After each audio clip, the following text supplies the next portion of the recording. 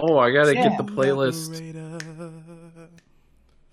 Smooth operator. And this is where the backup the singer for B-52s comes in. Coast to coast, LA to Chicago. We have so many different cold opens to work with here. Coast LA to Chicago, baby. And we're gonna set sail. No, this would be the worst rendition of Smooth Operator ever, is what that was. Once the guy, I'm pretty sure there's been a really shitty metal version at some point. No, I know exactly what has happened because I was so. I'm sorry. I know I just said we're going to start, but I just want to get this in. I've been watching the show Legacies. I'm a huge fan of the Vampire Diaries and the offshoot, and so I've been watching Legacies on the CW because again I'm a sucker for anything with vampires in it. So hey, I like Bridget in that regard. Exactly. So wait, what is this? What do you mean? What is the originals? The originals is the offshoot of the Vampire Diaries that was based around Klaus Michelson and the original. But this says, but Google says this is a spin-off of the Vampire Diaries and the originals. Yes, because this is starring the daughter of Klaus Michelson in the city that took place around the Vampire Diaries. That's it doesn't say spin-off of a spin-off. It's not a spin-off of a spin-off because there are characters from the Vampire Diaries. Oh, this is fucky. Don't try to pay. If you haven't watched any of it, it won't make sense. So it's CW, so I assume there's some girl drama and everyone's having sex or not having sex, depending. Not a lot of that. But talking about being comfortable about having sex eventually one day, maybe. Look, man, let's not get upset with the CW for the fact that they're having great conversations.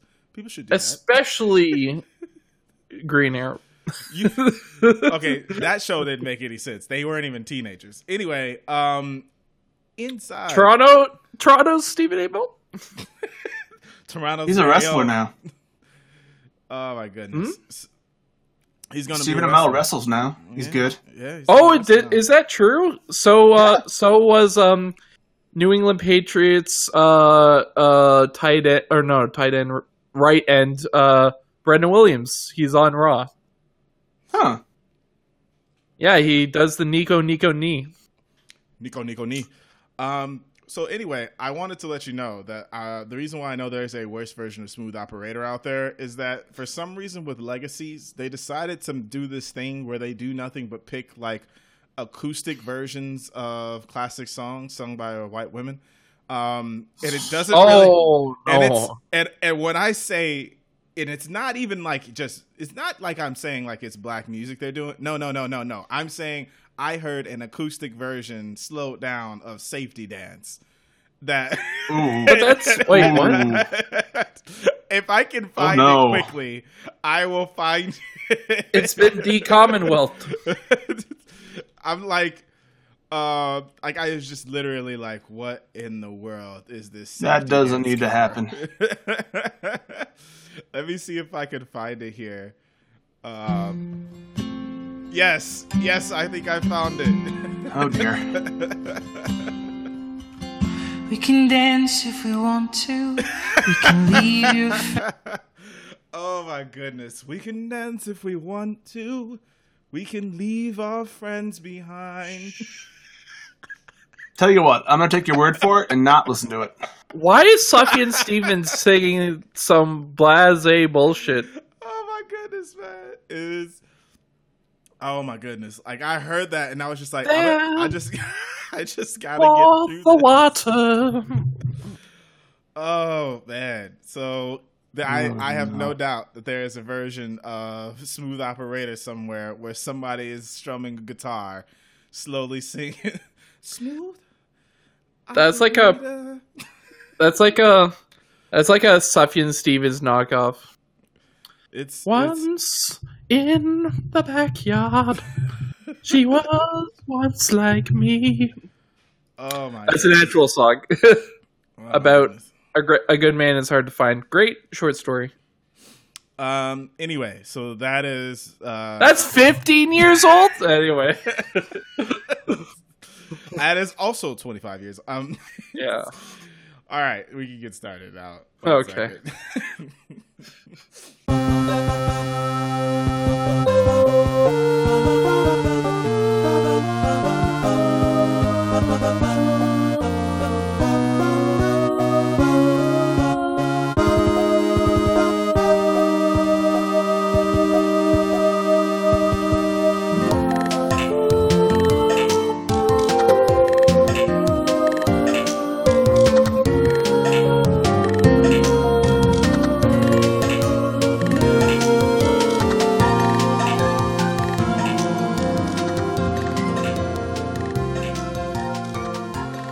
Super Nintendo, Sega Genesis. When I was dead broke, man, I couldn't picture this.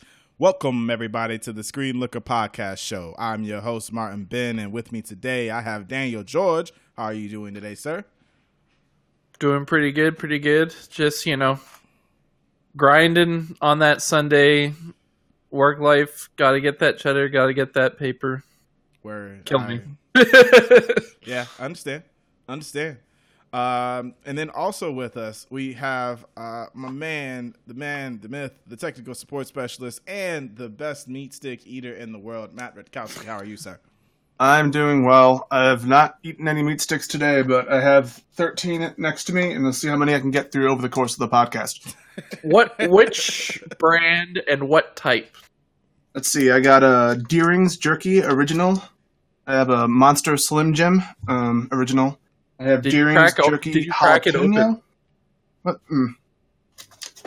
Did you crack open that Slim Jim? Give me 1 second. I'm gonna open something else. I'm not really in the mood for Slim Jim right now. This is Dearborn. Yeah!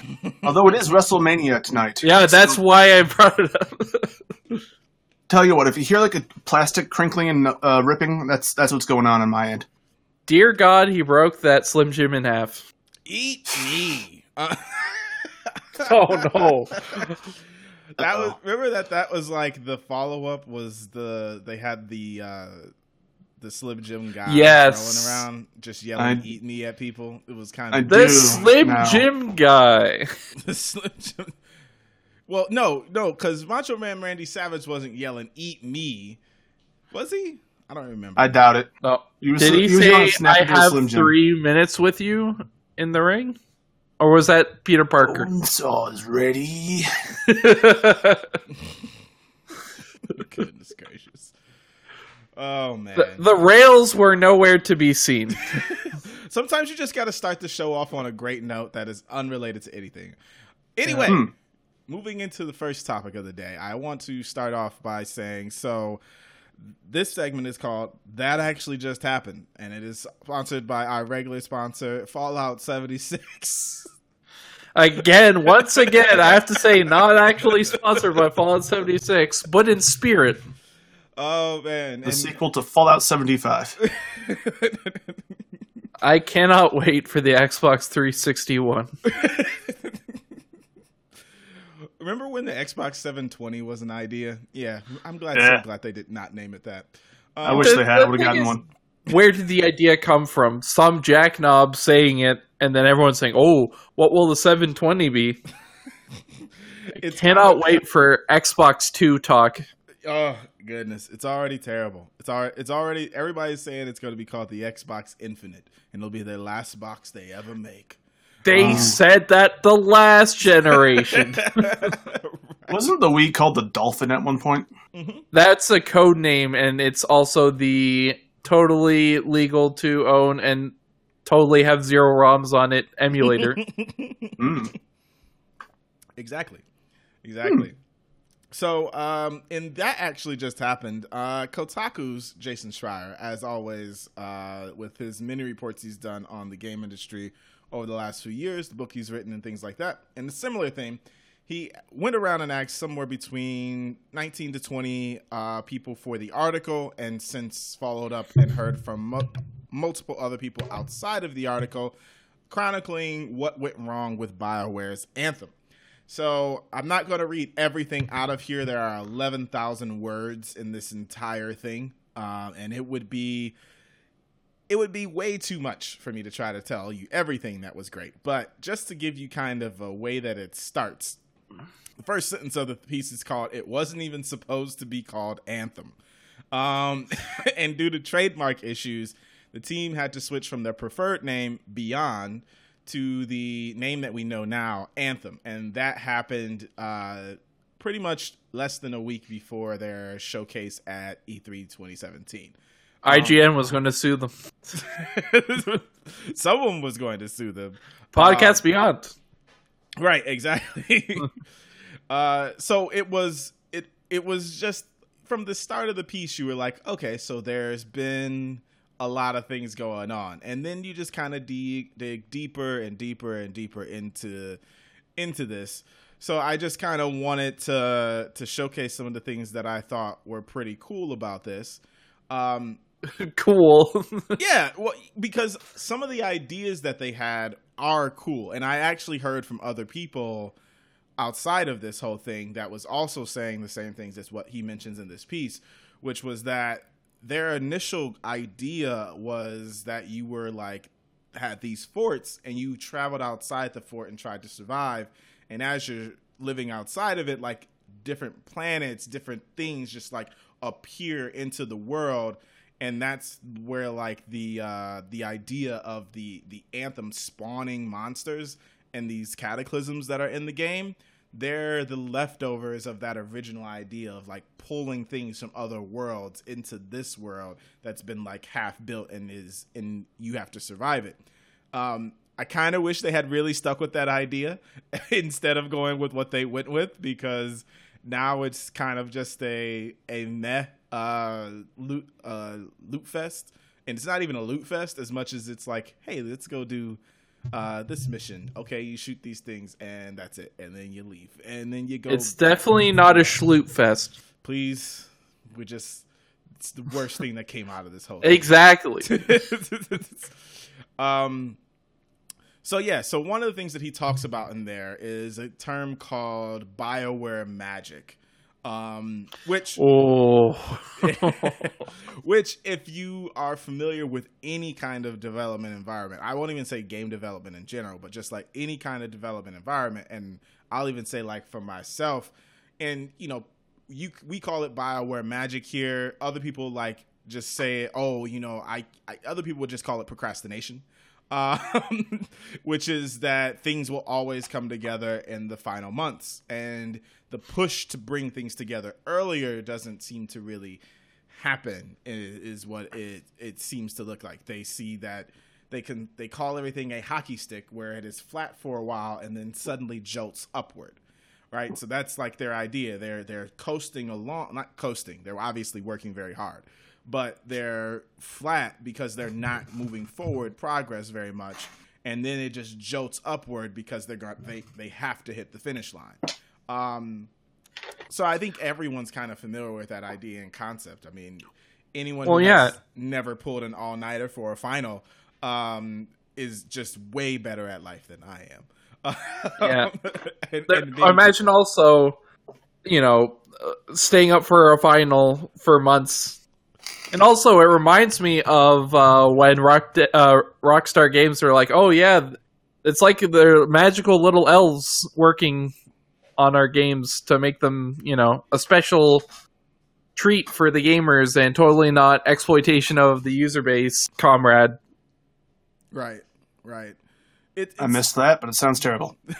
Well, it's weird because it's similar to like when your family or when your company starts trying to use the word family a lot, and it's just kind of like, nah, man, I just work here. Like, we are cool. I like y'all. We can hang out after work. We can go do things. And some of you all may become like family, but at the end of the day, like, we will never really be family just because we work together.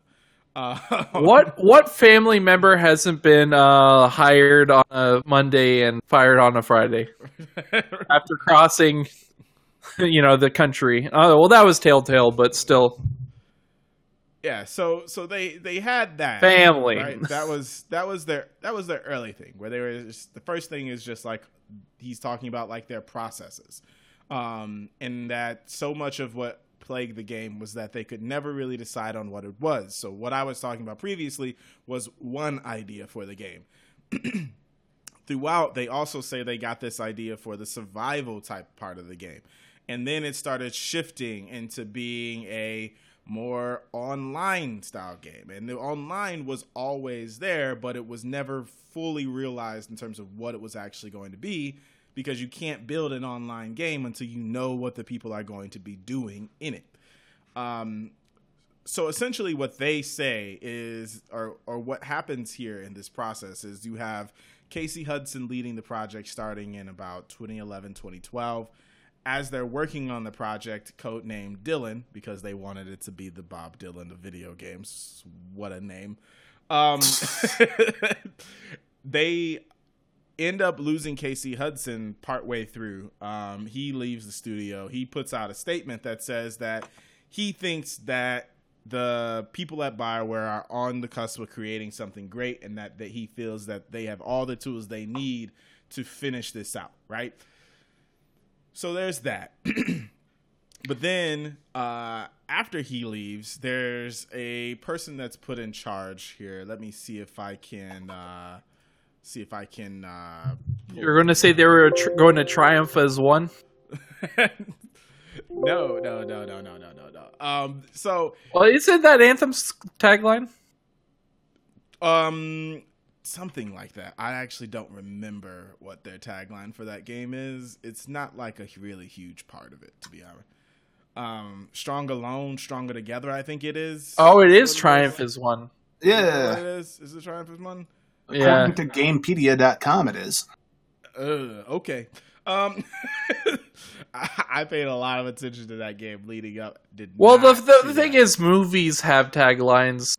Games don't really. Nah. But I like that looter shooters pretend that they're, some AAA movie. And then, Can't wait for Death Stranding. Seize them. Oh, God. I look forward Death Stranding is a triple I game. It's a quadruple I game. Oh, my goodness. So it's like a quadruple A player. They're always good as an idea, but never come to fruition at the major leagues.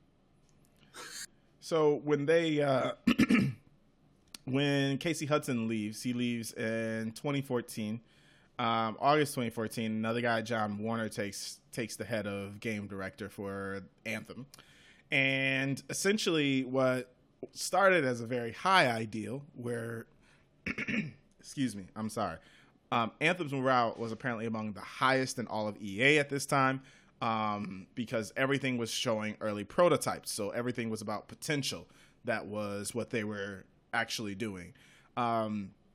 So what ends up happening is similar to what happened with Mass Effect Andromeda, which is they had a lot of these crazy ideas of things that they wanted to do with the game. They had prototyped for so long that when they finally actually started making the game, they didn't realize that we have to find a way to finish this. Or we have to find a way to actually make it something. So Mass Effect Andromeda has the issue where they get to the point where they need to finish it, and they don't have enough people on it, so they have to pull people from other teams to finish Mass Effect Andromeda and get all of that stuff working. Then they have Anthem going, and Anthem is not really moving very far yet. It's still in these early stages. So how long would you all say a game that was first announced and teased in 2012 was in pre-production? How long would you say that would have to happen if it were to release in 2019? Well, the thing is, I know the answer. Well, I'm mostly asking for Matt. Matt, how long do you think a game, if I announced the game in 2012 that's meant to be released sometime in the next 10 years, right? And it releases in 2019, so that's 7 years later. When do you think that it should have hit full production? I don't know how long pre-production should take. I figure production would take longer than pre-production would. You are absolutely correct that production generally lasts longer than pre-production. However, in the case of Anthem, I was going to say not in the case of like MMOs and those kind of games. Like WoW took forever to make. I think, and it was just mostly kind of getting the framework down. Just mostly those huge games with huge maps. Yeah, what I meant by how long do you think it should take is like, if we were talking about like the timeline cycle of how long it took to make a game, a brand new game, generally pre-production would be like consistent throughout. Like you would basically be making everything as you go because it's brand new. You've never done it before. World of Warcraft would stand out like that. An existing series such as Call of Duty, most of the game would likely be pre-production because you're going to be reusing previous assets you've had in other places. They very rarely are like creating entirely new biomes all the time. Like they have stuff that they can reuse to try to churn that out within 3 years. For Anthem, according to Jason Schreier, was in a pre-production phase all the way up until E3 2017. So that means that a game that was initially announced, at least teased in 2012, had its first new reveal in 2017. That reveal was at the point where they were starting full production in June of 2017. Now, the game released in February of 2019, just for reference's point. So when you're talking exactly? February 15th or February 22nd? Which was the real release date? Well, we can talk about that too, because that is also in the piece, wherein they treated the initial release as if it was like, oh, that's not a big deal, and then that we probably shouldn't have released that. But no, so the game basically you're looking at a little over 18 months of full production. And even then, as he goes and weaves the narrative further, starting in July, they still had not made very much progress on decisions. And at the time that they had actually shown that June 2017 trailer, they had actually had only one working mission in the game, is what they were saying. It's a very, very wow kind of thing. Essentially, if you look at the idea of, hey, they had 2 more, 3 more, 4 more months after that, you would think they would have gotten a lot done, but they didn't. So they bring in Mark Dara, who was on the Dragon Age team, the original Dragon Age team back at that point. Casey Hudson comes back and cancels that Dragon Age game and puts Mark Dara on Anthem. Mark Dara gets credit for coming in and basically being like, scrap that, ship it, get things done. And putting direction. I ship it. Putting direction to it. If you ever want to know, read something interesting. If you read Blood, Sweat, and Pixels, it's a similar theme when you look at what Bruce Straley describes as his process towards the end of game development is, as people are working on something, he just starts looking at it and he's just like, ship it. Just ship it. Doesn't get it out of the door, whatever it takes to get it out. And that's essentially what was going on with Anthem, is that they want you to get through all these missions or get through all these things, but they just don't have enough built out. So one of the things they didn't have built out prior to this point was flying. So the flying in Anthem is great. It's one of the major things they showed off early, and one of the huge parts of that E3 2017 trailer that they made sure was in there. But they actually kept removing and re-adding it into the game. And funnily enough, we have Patrick Soderlund to blame for Anthem having flying in the game, because they had to do a demo for him after an initial showcase they gave to him. He just basically lit some ripped into their behinds, because he was like, this isn't what you promised me.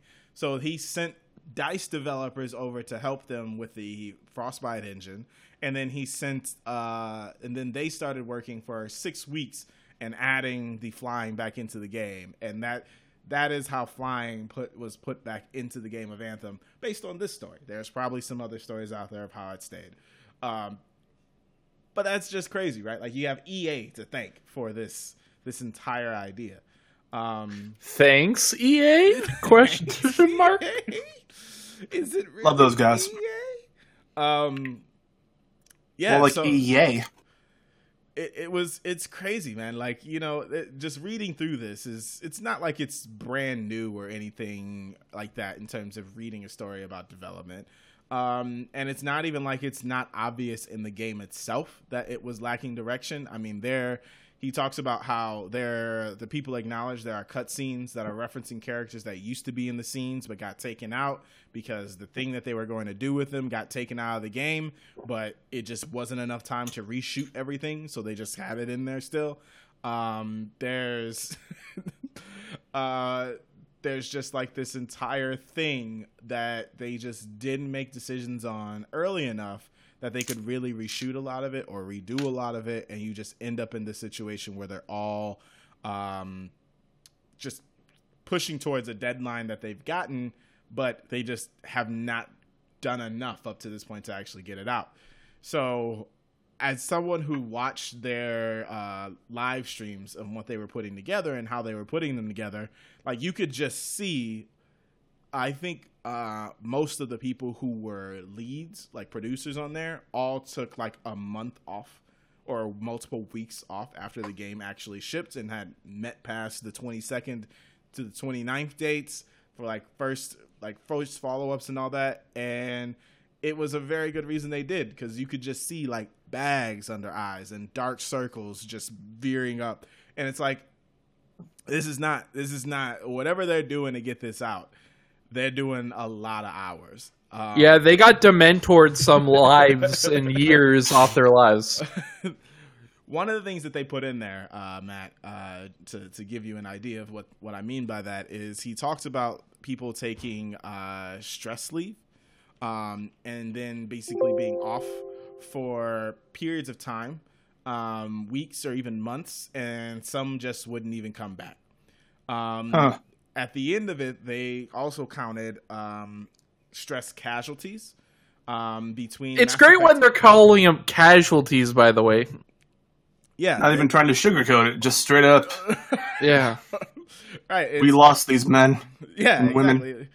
They called one of the developers in an email said that they called them a stress casualty, which was someone who had such a mental breakdown from the stress they're just gone for 1 to 3 months. And some come back and some don't. It's just, that's how. Yeah, that sounds like shell shock. Well, I mean, in some cases it kind of is, because you're just like, you start working on this thing and then it gets deeper and deeper and deeper, and you're like, man, we have to really go very, very deep just to get to the bottom of this. And it's just, as someone who has worked themselves very, very hard for like periods of time and whatnot, like, it's just, you just kind of reach a point where you're like, your days start blurring together, right? Like, you start on Monday, by the time Friday hits, you're like, man, I can't believe Friday's already here. And then you hit Saturday and you're still working, and you're like, man, what kind of time even is there to actually take time for myself, or to do this thing or to do that thing. You get all of those things pushed together, and you just kind of get this, like, it's not even, you don't even start feeling the stress until you take a break, and then you're like, oh my God, I don't even know if I can get back into this grind and this groove of that grind anymore. So yeah, stress casualties, definitely understand the concept of it. They say towards the end, one of the former developers said that by beginning of 2018, so a year out from the game, they talk about 6 years development time, but the core gameplay loop, the story, and all the missions of the game were made up in the last 12 to 16 months. Okay. So while they were in pre-production for 5 years, up to the point of the E3 2017 trailer, really they didn't actually do very much until starting August of 2017 in terms of actually getting stuff into the game. It's kind of crazy to think about all that. So anyway, the last thing I'll say on this is, but why? One question I have is, why did they work so hard, and what were they trying to avoid doing, as they saw in a previous EA game with its face and facial animations? Oh yeah, that was another thing. They were saying they didn't want memeable images in the game, so like all the faces. Like, it was a joke for people who played Anthem. Like, people were making jokes. They were like, yeah, I mean, every single one of these faces looks pretty pristine and all of that. And it was just basically like, they did like very high-end work on the facial animations and all that, because they wanted to make sure the game was unmemeable. So they took 5 years to work on that so they wouldn't be part of a joke that would last for a week. Right. Well, no. Well, the thing is, Mass Effect Andromeda's memes did not last a week. And they last the whole month that the game was relevant. And the problem is like, games can survive being memes for a week if the rest of the game is good. And Mass Effect Andromeda had that big problem of like, I finished the first planet on that game, and it's fun to play, but that was like 10, 15 hours right there just on that one planet. And it wasn't like there was a ton of variety in what I was doing. I just like was rolling around to a podcast while I was doing stuff. Yeah. And you're trying to fly or not fly around. Right, exactly. In I can't believe that was a thing in Anthem. Just the idea of, will we have flying in this game? No, we shouldn't have flying in this game. Several months later, like weeks before E3, we'll have flying in the game. We need flying in the game. Put the flying in the game. It's kind of crazy though. Like, I can understand having been in product development meetings and like gone through back and forths and like had to fight the good fight to get a feature in when people were telling me, I don't know if we're gonna have time for that. Make time for it. This is not gonna work without this. And like losing those battles and just seeing, like, I can just see myself on the other side of the team that's been like, yo, I spent all this time on flying and it looks great. What do you mean we can't fly in the game? Why are we not flying in the game now? That's something that's like the pretty much the prognosis was that the body was moving and the brain wasn't telling the body what to do. Yeah, makes sense. So like, sorry. Oh, hello, Moto. Hello, Moto. Everyone's phone's going off. Oh, I guess that's the North Korea's firing. All right, those were both my phones. Sorry. But the thing is, yeah. So like, it was pretty much like, are we doing this? Are we doing this? Bueller, and then people are just working on stuff. Or not working on stuff, knowing that it will just go into the ether, because no one would take ownership or leadership on like a macro and micro level. Like, there's certain things like you have. I kind of like in game development having only experience on the production side from a publisher standpoint of a multinational, low end Korean-based MMO, where it's pretty much, what do they give you? Patch it and make it work and put it live onto the servers. But pretty much, like, you need someone to liken it like a kind of like a Home Depot, like a manager at a Home Depot. They're not in the plumbing section all day checking what plumbing's up to. They're not like plumbing one day and then, home appliances the next day. No, they have their department managers, and the store manager just checks in on the department managers and make sure that they know what they're doing. Mm-hmm. It's just pretty much managing the managers. There was not really much of that at BioWare. It seemed like, are we having this? Are we good to go on these javelins? Is this concept good? Are we going to go with this one? I think we mentioned this before, but I mean, just at the beginning, the fact that the person who started the project as game director left and then came back and that game was still in development is just kind of a great idea of like how this ended up happening, which is that there. Well, he went for a different company though. No, but what I'm saying is like not saying that he like he is the linchpin in this, but I just kind of think like if in the middle of God of War, the reimagining of God of War, where they're making this entirely new thing in this other realm, these other ideas, like Cory Barlog was like, yeah, I had the guys, we had some narrative writers, but then like I saw the stuff that they were doing and what we were talking about, and those things all seemed like they were suited for a second game.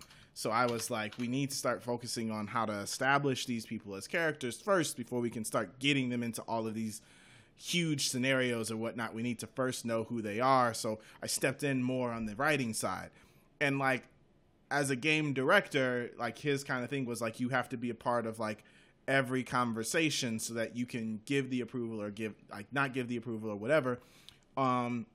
And obviously other people have different ways, but like if you have somebody who is as involved in the making of process as that, and then like 3 years in, he was just like, I gotta go. I want to go. He's got to do the what's his name? That was the Stan Van Gundy. I have to go spend time with my family, and and with the Miami Heat situation, and you got somebody else that comes in and takes over, like. If it's not Pat Riley who's taking over with this vision of how he's going to run things, and instead it's like you got another guy coming in and he may not even have had the idea of the vision because he just started, which is part of the story too. Like he had just gotten there not too long before that. So all of these things that were probably like these big ideas that Casey probably had in his head of what they were going to accomplish while he was gone, because these are the directions they had started on, like just seems like they wilted away as like other people were trying to figure out where to have all these other things in there. And that's kind of, it's kind of like a power vacuum. Just or like a decision. Just a decision. A creative vacuum. Yeah, like there's a decision-making vacuum that's just gone, where this person who has an idea of how this thing's going to get made and is gone, and then everything else just kind of falls apart around it. It's like The Office after season 6 when there is no Michael to be around anymore, when everything could always be about like, what is Michael's stupid thing going to be this time, or what is everyone else going to be doing, and then we always have to come back to how Michael messes it all up. Like they lose that in the later seasons after that, and you're just kind of like, yeah, they're just kind of moving around. This is like there's a new boss, and then there's another new boss, and then Andy's the boss, and then there's all these other different things. They get taken over, they get breaking apart. It's all crazy, and it's like, yeah, there's no central character or narrative to really tie everything together, and it's the same thing in this process. It seems like, but needless to say, the game where it is today is still being fixed. They have a lot of work that they did towards the end of the game to get it out. And then they came up with these ideas of how they were going to extend the game for people, but didn't really have a huge idea of what the end game would be. And they still haven't really exactly spelled it out for players who have the game either. And they're currently working on trying to fix loot in the game because they don't want to just give you weapons because there's not a lot of them. And they don't want to just give you skins because there's not a lot of those. So essentially they have a game without a lot of content, without a lot of cosmetics, without a lot of weapons, without a lot of armor, and without a lot of variety that they're trying and to those make. those guns are shooting fake numbers. Right. That doesn't have a lot of back-end support behind what it is they're saying you're actually doing. The actual descriptions aren't very descriptive of what you're doing. And the actual game itself is just asking you to do the same thing over and over and over again. There's only so much time that you have to fix something like that, and they've only been out for 2 months. So it's like maybe they could fix it. I don't know. But the way that this story is out, and as long as they have the same production team that's like, we're going to ship this stuff, and it actually gets it out there, that would be something that that would actually help them to be able to make the game something by the end of 2019. But who knows? Everyone always does this thing with EA where they may just be like, yeah, we're not really gonna be able to push this any further. But I don't know. I listened to somebody today say they think that they should just stop working on it, and I'm like, I don't know. I don't think they should stop working on it, but it does feel like they have a lot more work to do. I don't know. That's the thing. It's got the, I was going to say gameplay loop, but monetization loop, let's be real, that allows it to be rebooted again and pretty much reship 2.0 if they do another launch. They already got their pre-order sales. The financial investors are sated. Late stage capitalism is fine and well. I mean, we'll Thank God for that. Well, I guess for me, it's mostly like they have a lot of stuff to add, and they can definitely relaunch it again in another, 6 months to a year or whatever it is. But it's ultimately going to depend on we have this other game that we want to do next, and we have this other thing that we want to do next or whatever. But it's just weird. I don't know. It's weird when games get in situations like this where they launch early and bad. Think of it this way. This is not the biggest disaster in live games as a service. This isn't, maybe in North America, it's probably pretty bad, but think of it this way. Final Fantasy 14 at launch was a shit show to the point where it's pretty much like open vast nothings and sandbox towns around. Final Fantasy XIV was a financial, creative, and just psychological disaster for Square Enix, but instead of just closing shop and taking their ball and going home, they pretty much relaunched the game again, canonically destroyed the past, finished it if they would. Yeah, destroy the past. Oh no, wait, whatever the fucking Star Wars line is. And they relaunched it again, Realm Reborn. And Final Fantasy XIV is coming out with another expansion this year. As somebody who's currently playing Final Fantasy XIV, I can 100% see whatever it was that it launched as, because my God, the early part of this game is very much like very beginner lessons WoW type stuff. No. No. They firebombed whatever remnants of the original game was. Well, I'm saying just playing it now, it's like if anything was any worse, not worse, but like any less than what it is right now, it's like, oh, well, I can 100% see that. And I mean, it's a similar thing with Anthem. I think every game that's with these types of games can rebound. Like, they just have to have enough investment in them to be able to do it. And the real question is, how much is enough investment before it's seen as a huge, just as a loss that you got to cut ties with? Well, think of it this way. Because of its monetization, they can afford to do it. And they have enough of a launch base because people in the year of our Lord 2019 are still pre-ordering games. They have enough of a sunk cost to fallacy their way to whatever comes next. Well, either way. I think they can do it. It's not a faith in BioWare. Because I don't know what BioWare is anymore. It's not the Knights of the Old Republic crew. That's for damn sure. Well, BioWare responded to this piece. They said, "We'd like to take a moment to address an article published this morning about BioWare and Anthem's development. They did not mention Kotaku by name because, of course not. Why would you do that? That would be giving them free press." So when did this article come out? So the article came out what is this? Let's I gotta go all the way back to the top of it. It came 15 minutes after the article was posted. Yeah, so BioWare's piece came out 11:15, and the Kotaku piece was at 11. So first and foremost, we wholeheartedly stand behind every current and former member of our team that worked on the game, including leadership. It seems, as you read through all this, you'll see there's a repeating refrain that they take a very big deal with the fact that leadership was pointed out in this piece a lot. Takes a massive amount of effort, energy, and dedication to make any game.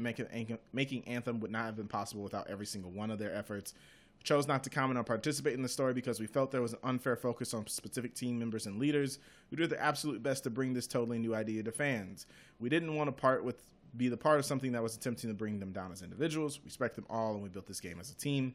Put a great emphasis on our workplace culture in our studios, the health and well-being in our team members, something we take very, very seriously. We have built a new leadership team over the last couple of years, starting with Casey Hudson as our GM in 2017, which has helped us make big steps to improve studio culture and our creative focus. We hear the criticisms that were raised by the people in the piece today, and we're looking at that alongside feedback that we receive in our internal team surveys. Put a lot of focus on better planning to avoid crunch time, and it was not a major topic of feedback in our internal postmortems. Making games, especially new IP, will always be one of the hardest entertainment challenges. We do everything we can to try and make it healthy and stress-free, but we also know there's always room to improve. So I'm not going to read the rest of that because there's a follow-up that happened internally that wasn't put on a blog post that that Kotaku received. That was from Casey Hudson, and I was going to say, like, the end is where, like, the dog whistles start blaring. Ooh. Oh. We don't see the value in tearing down one another's work. We don't believe articles that do are making our industry and craft better. Our full focus is on our players and continue to make Anthem everything it can be for our community. Thank you to our fans for your support. What we do for you. So they're fake news. They're just it's all collusion. They're no collusion. They're trying to tear us down. Part of the Kotaku fake news media. We don't believe that's making us better to be so negative. So according to Schreier, they were asking employees not to speak to the press, and so they didn't say anything else after this statement. And then late Wednesday of this week, BioWare General Manager Casey Hudson sent a note to staff, now obtained by Kotaku, that addressed the piece that said, "Hey BioWare, I wanted to get a note out to you to share my thoughts on the Kotaku article and the online discussion it has raised. Notice internal notes mention who Kotaku is. The article mentions many of the problems in development of Anthem and some of our previous projects, and it draws a link between those issues and the quality of our workplace and the well-being of our staff.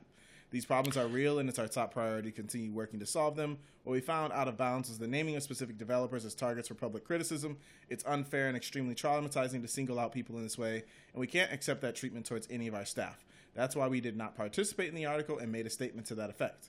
When I was offered the opportunity to return to BioWare as a GM, I came into the role knowing the studio was experiencing significant challenges in team health, creative vision, and organizational focus. I was and continue to be excited to help drive improvements in those areas because I love this studio, and above all, I want to create a place where all of you are happy and successful. By the way, if you are someone who joins a team because of significant challenges in team health, creative vision, and organizational focus, it sounds like you've just corroborated everything that was written in the article.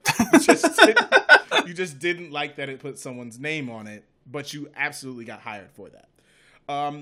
Next thing he says is, I'm not going to tell you I've done a good job at that, and on a day like today, I certainly feel like I haven't. But some of the steps we've taken towards this includes a more focused studio mission and values so that we have clarity on what we are here to do and how we define a high standard for our studio culture.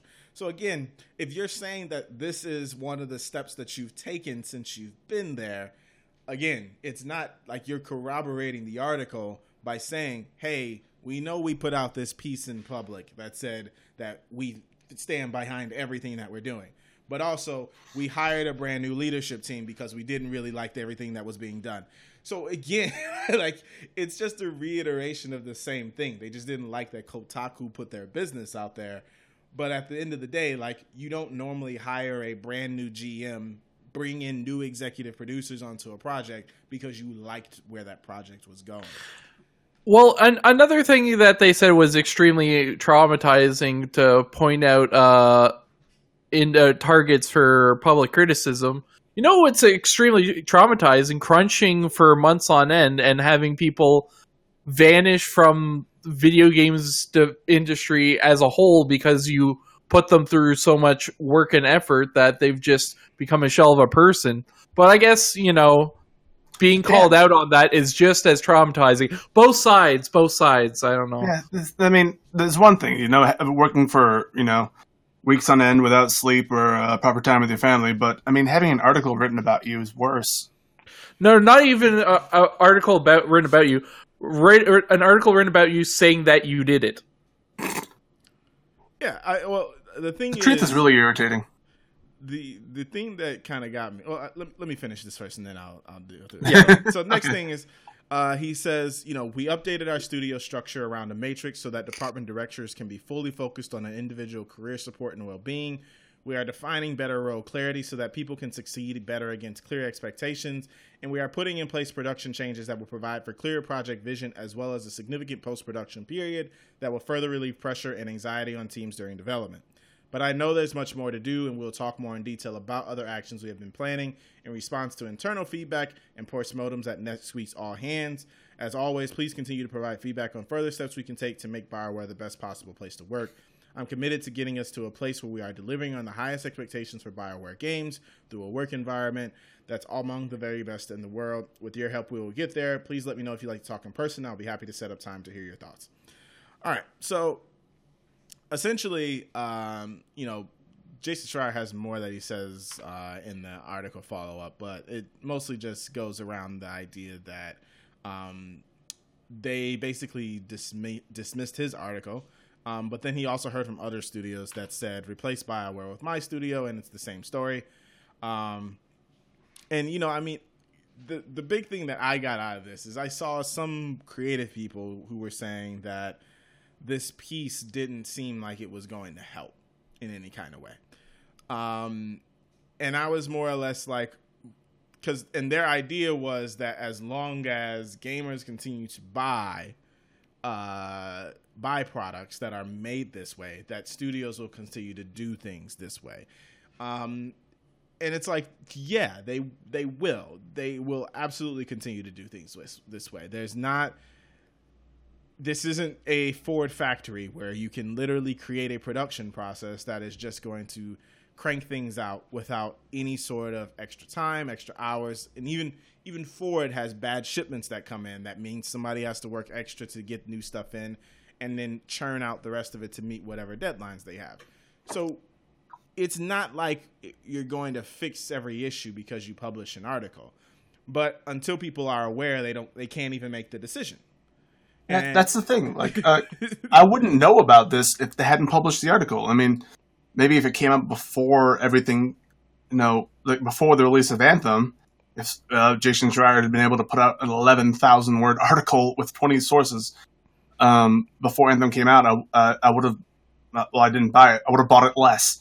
But I mean, like, it's articles like this that inform people. I mean, if the problem is people are still buying the games, then, let those people know that this is going on. I'm guessing that an issue with that is finding an available well of people to talk to when their lives are on the line, depending on how well the game sells. Yeah, I mean, it's mostly a matter of you can't ever really do something in advance because the people who are going through it are still going through it, right? Like, right, yeah. There are occasionally stories that come out during a game's development, like if it takes long enough and enough people have left. But like you can even see like Naughty Dog is a studio that's well known for crunch, and Bruce Straley left games for he literally left life for a good like year of just homie was only putting updates on where he was traveling next on his Twitter account, because he went from doing crunch with The Last of Us to doing crunch to finish Uncharted 4. And in the book Blood, Sweat, and Pixels, as they talk about Uncharted 4, he literally bought an apartment, not bought, but rented an apartment closer to the studio so that he could actually just have a shorter commute. Instead of the hour-long commute, he could get there within 15 minutes so he could just get back to work. Working, starting at however early in the morning you want to think, and then ending at however late in the day you want to think. So those kinds of things just happen for people who are really going to push themselves to get something out. But then at the end of the day, it just also becomes I just don't have it anymore, and I can't do it anymore. One of the things that Jason Schreier referenced on their podcast was he was like, 2 months before Bruce Straley left Naughty Dog, he was talking about that he was working to find ways so that they never have to do that again. And then 2 months later, he was gone and on sabbatical. And then shortly after was on he just left. So he went on sabbatical, then he went on permanent leave and left the company. So yeah, something I have to wonder about is just like, why, like, I don't know what other artistic industry that's as widespread as this is like grinding to production to like full green light up until the day of. Like some films are like on the bookshelf for like years before they're picked up by a distributor. Mm-hmm. Films, even blockbusters, they're cut and they'll be edited. Maybe they'll be fine-tuned, but like screeners will go out well in advance and all the hard work is done. Like, why can't, like, especially if they're timing it for like, let's say like,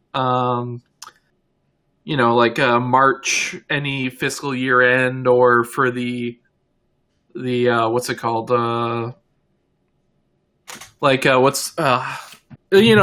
October, November. Why can't games have, like, why is the industry so bent on immediate sales that they can't sell a game and ship it and then be working on the next thing before knowing if it's good or bad, or in terms of sales? Like, it seems like it shows just how teetering on the edge the AAA games industry is, where they have to be grinding until launch because otherwise there's no safety and security. Well, I think it ultimately depends on what you're talking about, because some of it is driven just by having to have financial results based on shareholders, which drives most of the craziness that you see in a lot of industries. Is like, we need to look good for shareholders, so we got to cut this, we got to cut that. It's why you see layoffs that happen for people that you will absolutely need sometime in the future, but you just need to look good for whatever the next few quarters are while you're in this transition period. And what I think ultimately it says to me a lot of times for a company like EA especially, who's canceled so many projects and like not gotten so many things in a row, is like, one is this is very hard, so it's nothing to say that it's like they're incompetent, but it's everything to say that like you should be building things. Like, I know it's cynical the way that Activision pushes things out, where they're like, we have a 3-year development cycle on Call of Duty. And to me, it's like, at the very least, though, those teams know they have 3 years. So, like, at that point, your production team can say, like, hey, we have 3 years to get this done. And that means that I have only 3 years worth of time that we can scope things out, plan, and execute it. So that means that if we're at a year and we're still in the prototyping phase, we got to start cutting stuff. And with this project, you can just tell, like, BioWare was in the midst of releasing like 4 games during this time period before Anthem comes out, or 3 games, because there was Mass Effect 3 was 2012, then Dragon Age Inquisition, then Mass Effect Andromeda, and they did the Star Wars: The Old Republic during that time too, I think. Those are different BioWares somewhere in there. Well, no. It all becomes one BioWare towards the end there, though. That's what I mean. Like, so if you have you don't say like, we're going to put this out fiscal year 2017, right? And your producers are like, unless somebody's actively pushing, like, no, we have to have more time because this is what we're trying to do. In this case, like, it was literally like, well, we need more time. Why? Well, we just don't have any idea what we're doing yet. That's the kind of things where when you see, like, for games that were never revealed and then got dropped, I'm usually never that huge, like, I don't really think about it that much. And the main reason why is, like, if we never saw the game, then it likely never even reached a point where it was fully prototyped that they would even have a trailer to then show off to people. So even if they worked for 2 to 3 years, it maybe just wasn't going anywhere that seemed like it would be coming together at all. And that's rough for those teams that they end up having to drop that. But I prefer that over the alternative, which is this scenario where you work for 5 years on a project trying to get traction on what you're going to do, only to then realize it's all going to get chunked into the last year that you're going to finish. Yeah, Correct me if I'm wrong, but this game was based on Iron Man, correct? Nope. No. I thought it had ties to comic book or something. Never mind. No. No, All they're just all kind of like this now. It was mostly the flying boy. mechanics were are clearly based upon like the idea of Iron Man and all that, but the initial concepts and all that were not really about. We're not really as focused around the flying as much as survival and making this idea of like these random creations appearing in this world as you try to survive. So definitely not about being a superhero, but it just kind of everyone wants to give you that superhero fantasy, so they just went with flying as the reason. I was gonna say you're the greatest superhero of them all, a freelancer. Only at crunch time. Modern day. Well, that's the thing. Like, how many people are working in the film industry on a project, on a blockbuster project, and how many people are working on a video game on a blockbuster video game project? I'm not quite sure where the numbers lie for that. Mm-hmm. But the idea is that you should know if you are in the big AAA industry. Like, you should know for a film how long it's going to take, depending on the scope, how the script, what needs to be shot, what CGI needs to be done, how to set up what shots, how to call out the animation firm or whatever. Like, it's pretty much down to a science in film. Granted, for certain video game companies who have their own proprietary engines, it's a little bit different just trying to figure out how things interact. And as we saw, Frostbite seemed to be a delayer in certain things. But again, it's EA's own engine. They should know what doesn't work and what does work by 3.0, especially when Battlefield 1 was 3.0. Anyways, but the point is that, like, it seems that it shouldn't, especially with the Call of Duty, like, having a 3-year schedule, they know what they're going to do. Like, why does it have to be that you have an announcement for a game that you have no idea what it is, and you show a trailer that the people in the development studios are like, wait, that's our game? Like, I don't understand why the video game industry has to be so, A, secretive to their own employees, and B, so kind of almost on the fly, seat of the pants direction-wise. Like, it's just a bedlam of chaos and confusion. Well, I mean, I've read up on stuff and listened to stuff about, like, because I was looking at Naughty Dog at one point, and I was looking at producer roles there, and they don't have any. And it's a actual part of their philosophy and how they do game development that they think producers are a bottleneck. And oh my fucking God. So because of that, they want them to actually have the developers talk to each other more than they go to a producer to get approval on things. They just have the developers communicate, which is how you can imagine that a game may start out in one mode and has an idea, and then it just starts getting bigger and bigger and bigger and bigger and bigger. But it also is what gives you, like, things like the elephant sequence in Naughty Dog game and in the last Uncharted game, Lost Legacy. It's what gives you, like, the giraffe scene in The Last of Us, where you just have, like, these moments that exist, and that they're just so outside the realm of what you have been doing the entire time, and they only exist because in that moment someone was like, man, like, what if in the middle of this city we just had a giraffe? I want to work on a giraffe right now. And they're like, we haven't even gotten the gameplay down. But the giraffe, though, Like how great would, and like having a producer in there could stop that from getting made. Like their entire promise is that they're going to keep things on schedule, and taking time to fully render a giraffe likely wouldn't be the best use of time for the game.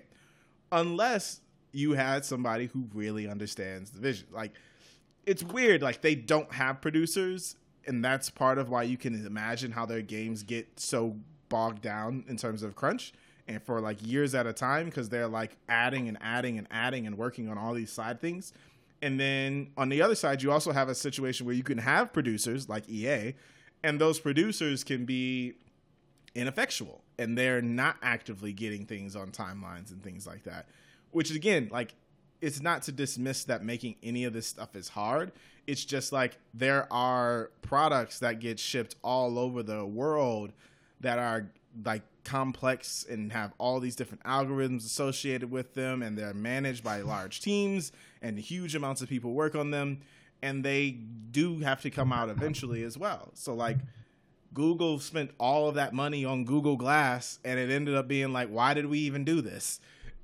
And I imagine... Well, we're talking about products and games.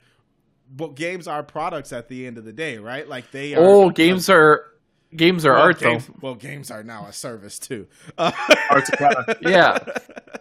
But at the end of the day, like they are a product from a company that is being made. They may be a software product versus a hardware product, but they're still a product that is being made. And whether or not it is art or whatever, it's still being sold to you. Right, so like the process. Yeah. Sorry. The process of production, either way, should have some kind of endpoint that it's targeting towards, and it doesn't really look like they had the restraint to say, okay, we have to decide this, and just stop everything else until we actually decide this, because it just was spiraling out of control. Anyway, that is more than enough on Anthem. That was way more than I thought we would talk about Anthem. But Daniel George, you played Final Fantasy VI as a part of it turning 25, or are we just talking about it turning 25? I was just talking about it because the greatest RPG in all time, I guess, turned 25 this year as on April 2nd. It's been a long week. April 2nd in Japan.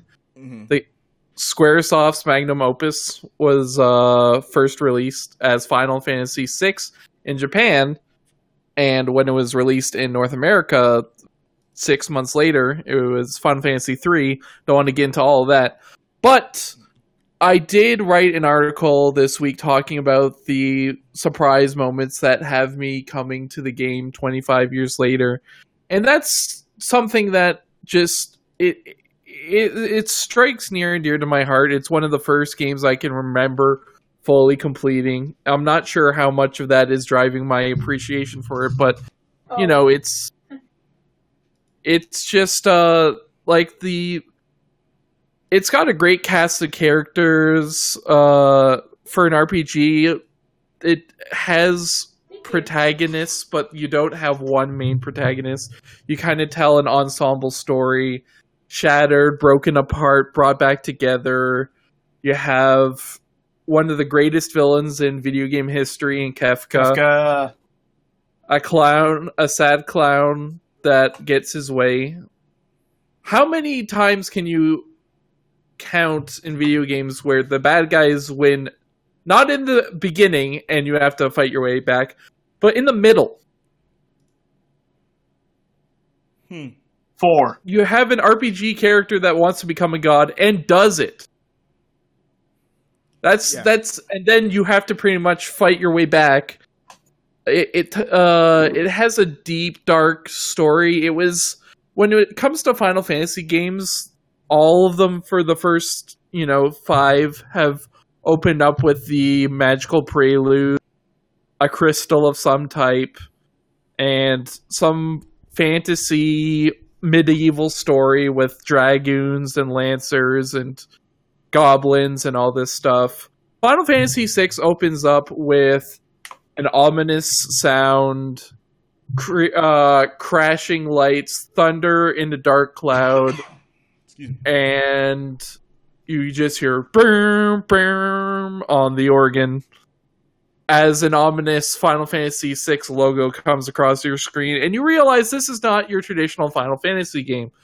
No, this is a darker, more intense, more mature RPG than you'd probably ever see from at least a console game at the time, as you have a story of a young woman imbued with magical powers doing the bidding of an evil empire as a group of rebellious folks come and try to strike back, but not in a fantasy medieval era, in a steampunk era with a lot of machinations, Magitech armor.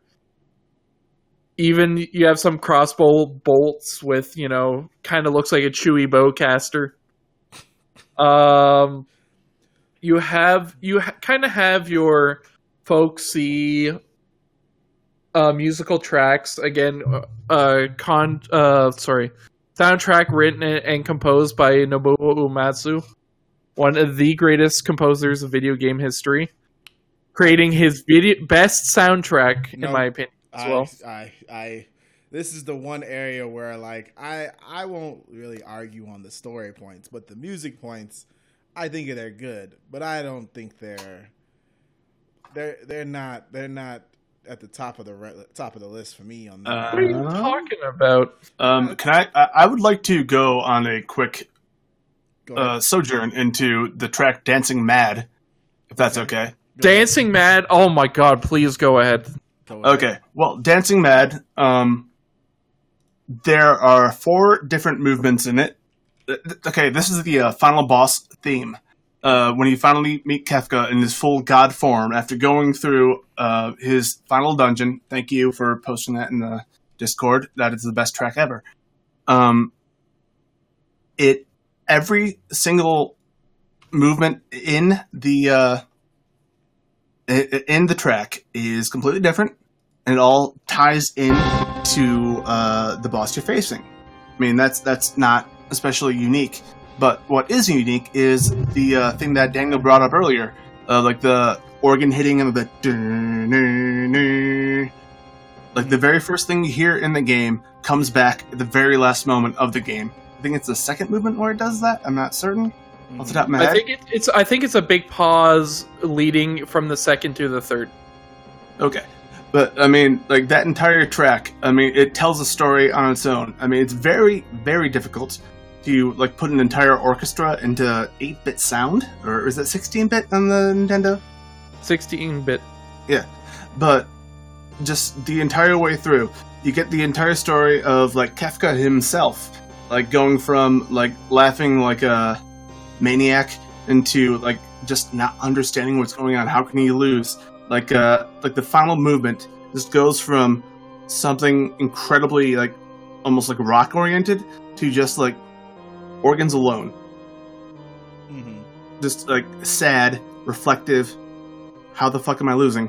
And it loops over and over again as you're going through. But just that track, I always find myself going back to, like when I'm trying to name like my favorite video game tracks of all time.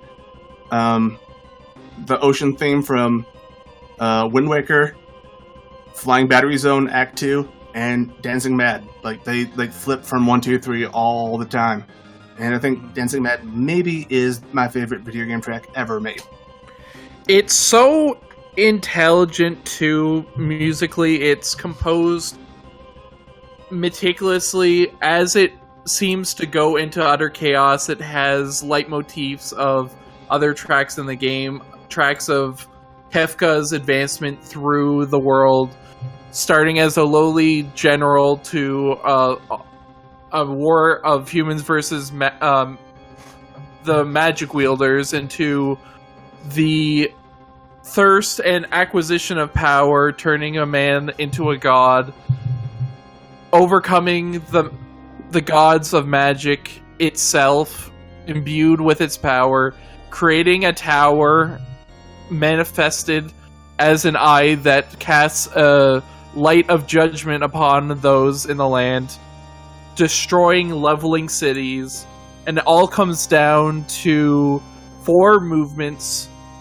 of tapping into Dante's levels of hell, rising from Judgment to Purgatory, and finally rising to Kefka, starting in the dark, going through the body, moving up to the clouds, and as you reach the clouds, light parts the sky, and you have the most angelic organ solo, and then as soon as you think, oh, this is where it's going, you're basing off against the literal angel, then it starts going into an organ madness, turning into like a crazy kind of like almost offbeat syncopated organ funk, just driving mad, intensely building up, and it's just chaos pouring through. It's one of the greatest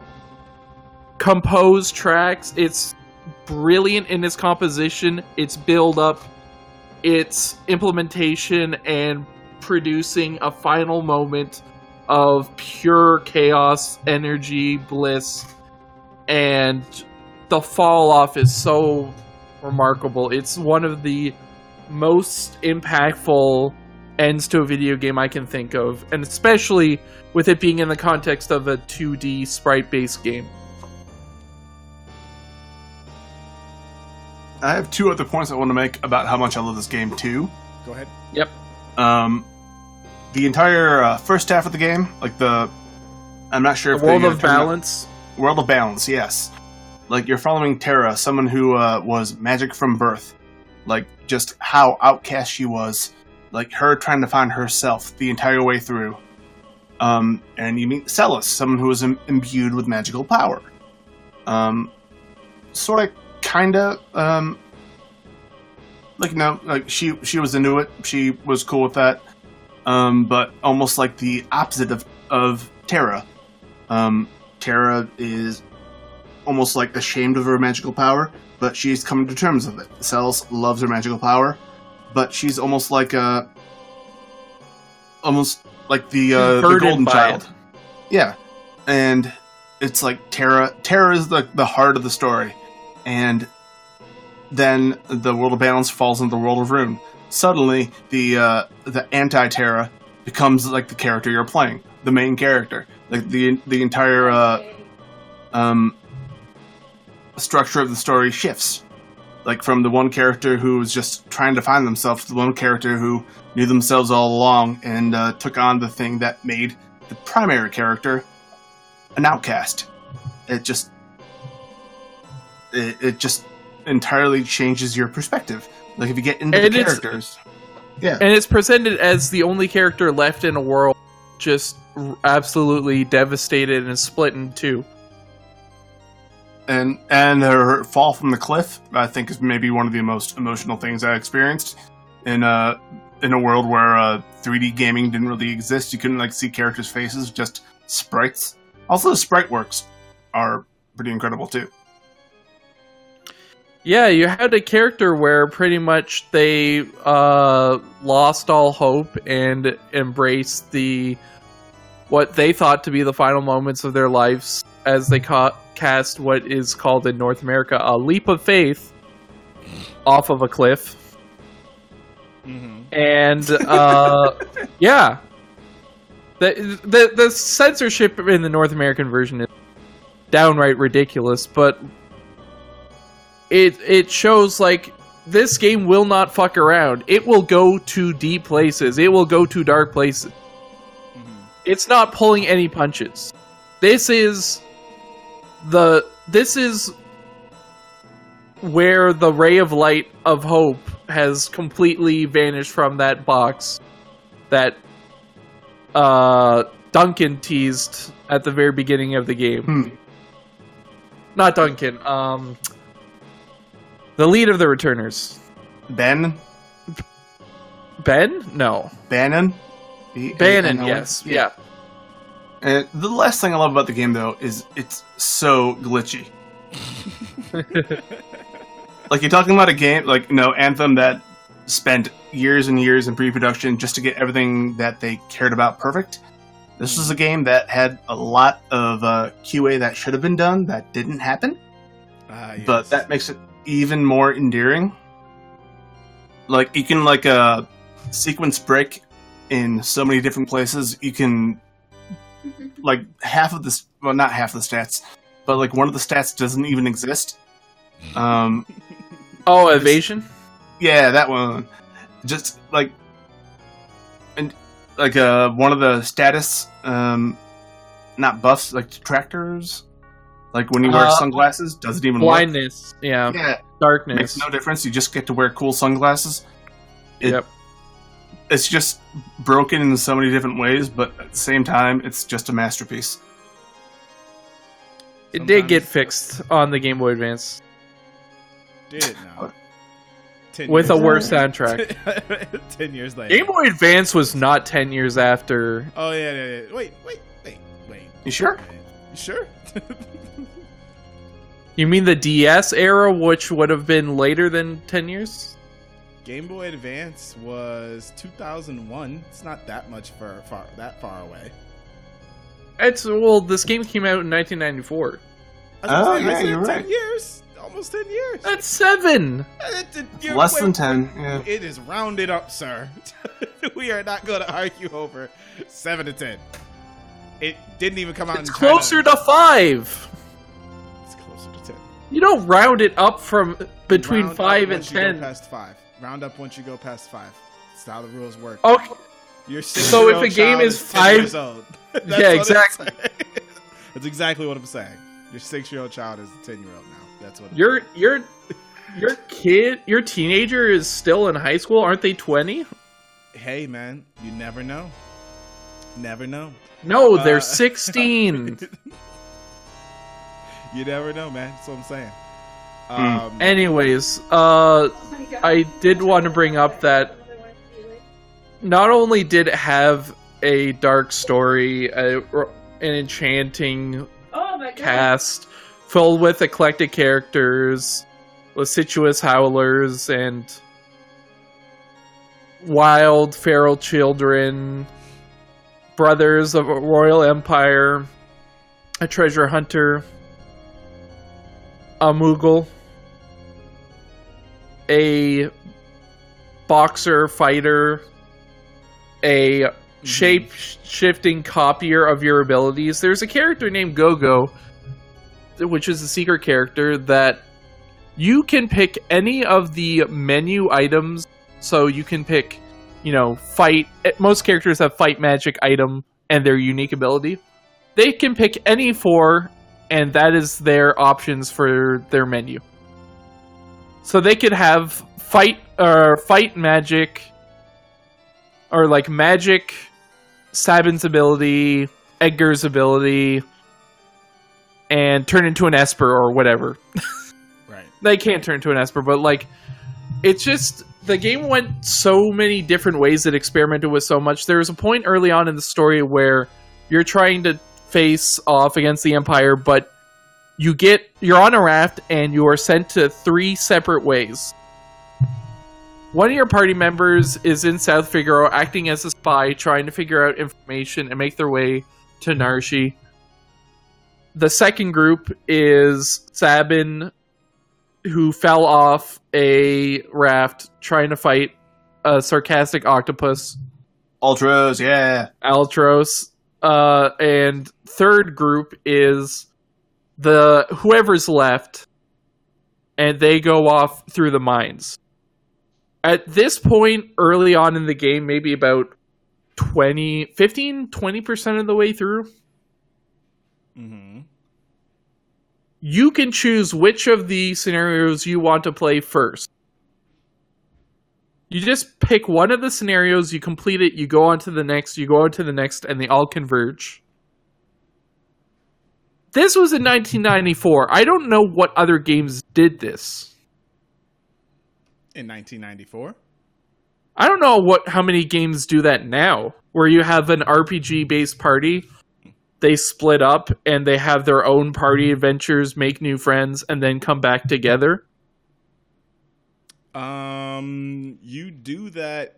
It's like it happens as part of Final Fantasy a bit. You don't get to choose the story, though. Which Final Fantasies did that happen? Where Well, that's what I'm saying. Like, you don't get to choose the story, but they do the ones where they separate apart and then come back together. Final Fantasy 13, funnily enough, is a game that separates you and makes you take on different people throughout. And then they all come back together towards the end, and you can choose from them. Oh, dear God. Final Fantasy X does it to you. You follow Tidus the entire time, but you go to different people, and then they all come together towards the end. That is okay. If you're saying that it's like Final Fantasy X, now I know that it's not happening like that in Final Fantasy 13. Wait, what? Well, because you're Lightning in Final Fantasy 13, right? No, you take on different characters throughout it. You start as Lightning, but then you can take on the character Snow, who's awful. You can take on the Black Guy for a period of time. Like, you take on the Thunder and the Lightning. You don't get to choose, but you do get to take on the different ones. And the Thunder. It's a Dragon. Octopath Traveler also lets you do that recently. Well, Octopath Traveler is not a Final Fantasy game, and I'm that's just saying that in general. It also, like that happens. The Final Fantasy Octopath Traveler starts off with 8 different characters, and then they make a party. This is you make a party, you split off, you get a bunch of other people, they come back together, you face off against Kefka, and then 80% of the game happens. Yes, I understand. No, but you also have to take on dungeons with 2 groups of parties, and you switch between them. That you don't have to do very often in other places, but... Yeah, this was a groundbreaking innovation for RPG and storytelling and games in general. Not saying it's not. I know that I'm coming off as the Final Fantasy VI hater now. I'm mostly just saying, like, talking shit about the soundtrack. I didn't talk shit. I just said that, for me personally, it just wasn't right up there in terms of things that I thought about very much. I understand, like, the complexities and all that stuff of what it is, but, like, when I think of, like, the tracks that move me in music, it's usually, like, the simple ones. I admire the ones that are very complex, of course. But, like, simple ones, like, I only really need, like, you can put a piano and just have the piano playing for, like, 5 minutes, and I'll be like, that was so great. So great. Every part of it. But I do appreciate, like, the orchestras and all that stuff. It was one of the things I really liked about Breath of the Wild's initial reveal was like, man, that music is live. They're doing things. But either way. Well, I was going to say, there's a quote out there. I'm not sure. But for a musician, the SNES sound engine is like a painter using crayon. Nobuo Uematsu used crayons to paint the Sistine Chapel in Final Fantasy VI. Yes, that's what the people said. That is a quote that I saw. I agree. But yeah, I just happen to, for me, it's like I love orchestras. Because I played violin for a period of time, so like I can appreciate everything about orchestras. For me, it's usually like I like pianos a little bit more, so that's why I have like other favorites that are a little bit higher up there. Final Fantasy X? I like Final Fantasy X. In Final Fantasy in general, Final Fantasy 15 actually has a really good soundtrack. If you've ever listened to that at all. And, just generally, like, I like the way that they arrange the pianos in a lot of these games. And how they put together those musical arrangements and complement them, like, very subtly with other things, but, like, they just let a piano shine. It's simple, but it's, like, effective in terms of what they're trying to do. And I think that the same thing about Dancing Mad, I was listening to it as you all were talking. I think that it too is like an example of like, hey, this is like a high-end, high-class version of this idea and the concept of the video game soundtrack, like actually tying all these stuff together instead of it just being something that plays in the background. So yeah, I don't have any hate in my heart for Final Fantasy Final Fantasy VI. I never got to finish it because as I was playing it, it was broke. My PS3 was broken. But one day, maybe I'll get back to it and actually finish that game. I made Rebecca do it. She never played Final Fantasy VI, and then she's like, "Thanks, Daniel. It is because of you and you only, and that I have played this game, and it's the greatest, and it's better than Animal Crossing." She did not say that. And then she thanked me for also being there in spirit. Exactly. Yep. Exactly. But yeah, I made Rebecca do it for a write-up piece that we ultimately dropped because no one read it, and it was way too much. It was way too much, like thousands of words. Just me write something. She writes something in a Google Doc, and then just throw it together and put some YouTube soundtrack pieces in it. Yeah, and ultimately, like just because I like prefer putting it to words, like deconstruct. I've talked about Final Fantasy VI in written or spoken form many times, so it's a struggle for me to say something new about it, and it's something. Trying to find something new about a game that's been spoken about in high regard 25 years later. So I just wrote about, on the 25th anniversary, all the small moments that you might have never seen, like if you've played it even like 20 times, that I keep finding new things.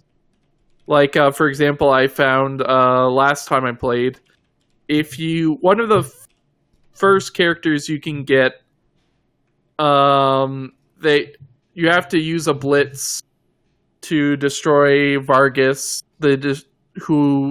Vargas was a student of Duncan, who was also a student. Vargas was a student of Duncan, which is a martial arts master who taught Sabin. Vargas killed Duncan in some sort of a jealous rage because Sabin was his chosen mentor. And once it's at the end of this the end of this mountain called Mount Colts, and you're just at the last screen when you fight Vargas, and then you go down a couple of screens, and then you head to the Returner's base, and that's when you start the path that gets you onto the 3 split paths.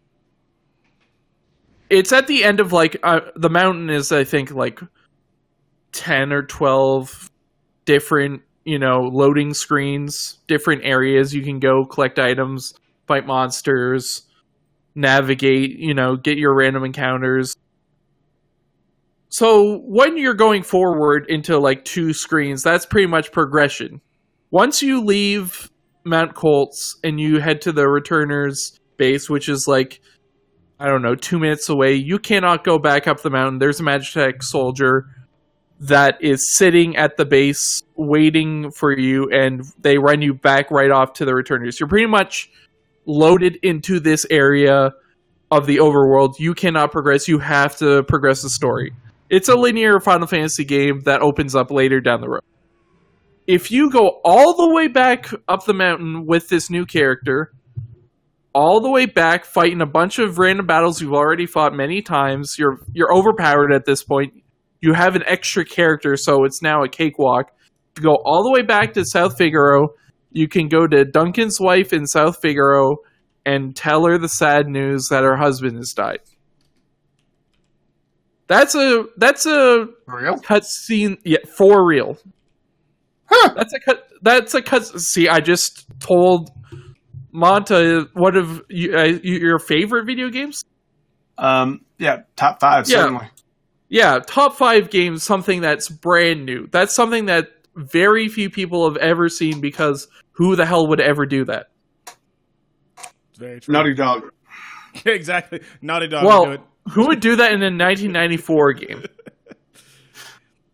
They thought of so much that's so layered. There's something to discover even after playing it so many times. You can even play it with a friend. It's a 2-player RPG.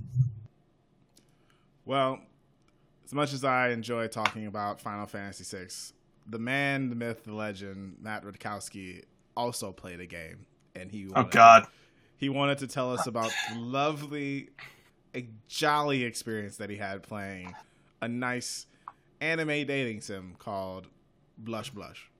No, it was a 27-minute experience. Like, I wanted it to last an hour. You guys are familiar with Farmville, right? Correct. Mm-hmm. You just kind of wait. Stuff happens. You come back. You do stuff for about 15 seconds. You wait. Come back. Do stuff for about 15 seconds. Have you ever wanted to do that with anime dudes who have been transformed into a rabbit? A rabbit? TF is this game? So it's just turned into a rabbit? all I wanted to do was find a free dating sim that would allow me to date hot anime dudes. And I say hot as in HAWT, as brought up in, I'll just read it out to you. Blush Blush is a dating game tossed with an idle game. Which, to my knowledge, is about the same thing. Okay. It features a lighthearted story where the player must rescue a series of fun and attractive anime boys who have all been cursed with a dark spell. Oh no. A curse that can only be broken with the power of love, naturally. See? That sounds great. Mm-hmm. I just wanted to date hot dudes. But I started playing it. I got about 10 minutes into it with Bridget, and it was just from that point on, just clicking, what can I do? Nothing at all. And as it turns out, there are no hot anime dudes. There's just a bunny. And waiting. There's a wolf and a chicken here. I don't know. I don't really have much to say. Like, I was trying to investigate something that I thought was going to be, really, really nice. Just hot anime dudes. Turns out to be. And they turned into animals? Animals, yeah. Yeah, I see a 72-hour... Was the actual person that turned them into animals, did he go by Robotnik by any chance? Oh my god, that'd be an awesome crossover. Well, there's a reason I said TF is this game is because this is a furry game in disguise. Yeah. Yeah, it is. Do you know that TF is short for transformation in the furry community? Yeah. I did not know that. Let's talk about furries for a bit. I don't know if we have a bit. I don't know if we have a bit. We don't have the reason I was looking at the screenshots, like, is that a timer?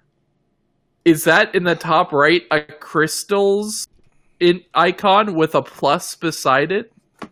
This is a microtransaction game, isn't it? It is, yeah. It's a phone app, basically, but you can buy it on Steam for free. But you can buy diamonds, in which case you can transform your hot anime boys back into human beings more quickly if you just want to throw $100 at the game. Early access, by the way. 100 Blush video game. Early access, by the way. Yeah. Sad Panda Studios. That's like when you're playing. Oh, God. Sad Panda Studios. South Park is going to come calling. Yeah. Amazing.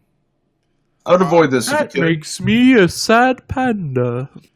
I don't usually make requests on the show, but if you guys have a good dating sim where I can date hot anime boys, let me know. I'm not sure if there are hot anime boys in Boku no Shatoa's Shouju. Isn't there the one where they have the swords, where you date the swords and the weapons, and you have to go... Oh, what was that called? But Link to the Past? No, sword dating sim. Not Sword Art Online. Boyfriend Dungeon. Dungeon was the name of that one. That's what that one was. That sounds available when weapons are beautiful enough. Boyfriend Dungeon. Oh, there we go. Yep, looks like it's exactly what you're looking for. It even throws in some dungeons in there with your weapons. I don't want to do any sort of battling. I just want to date hot anime boys.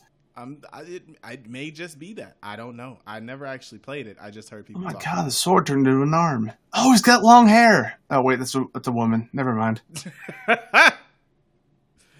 This is confusing. Yeah. So that's my contribution. With all of that, it's time to get out of here. Daniel George, where can the people find you?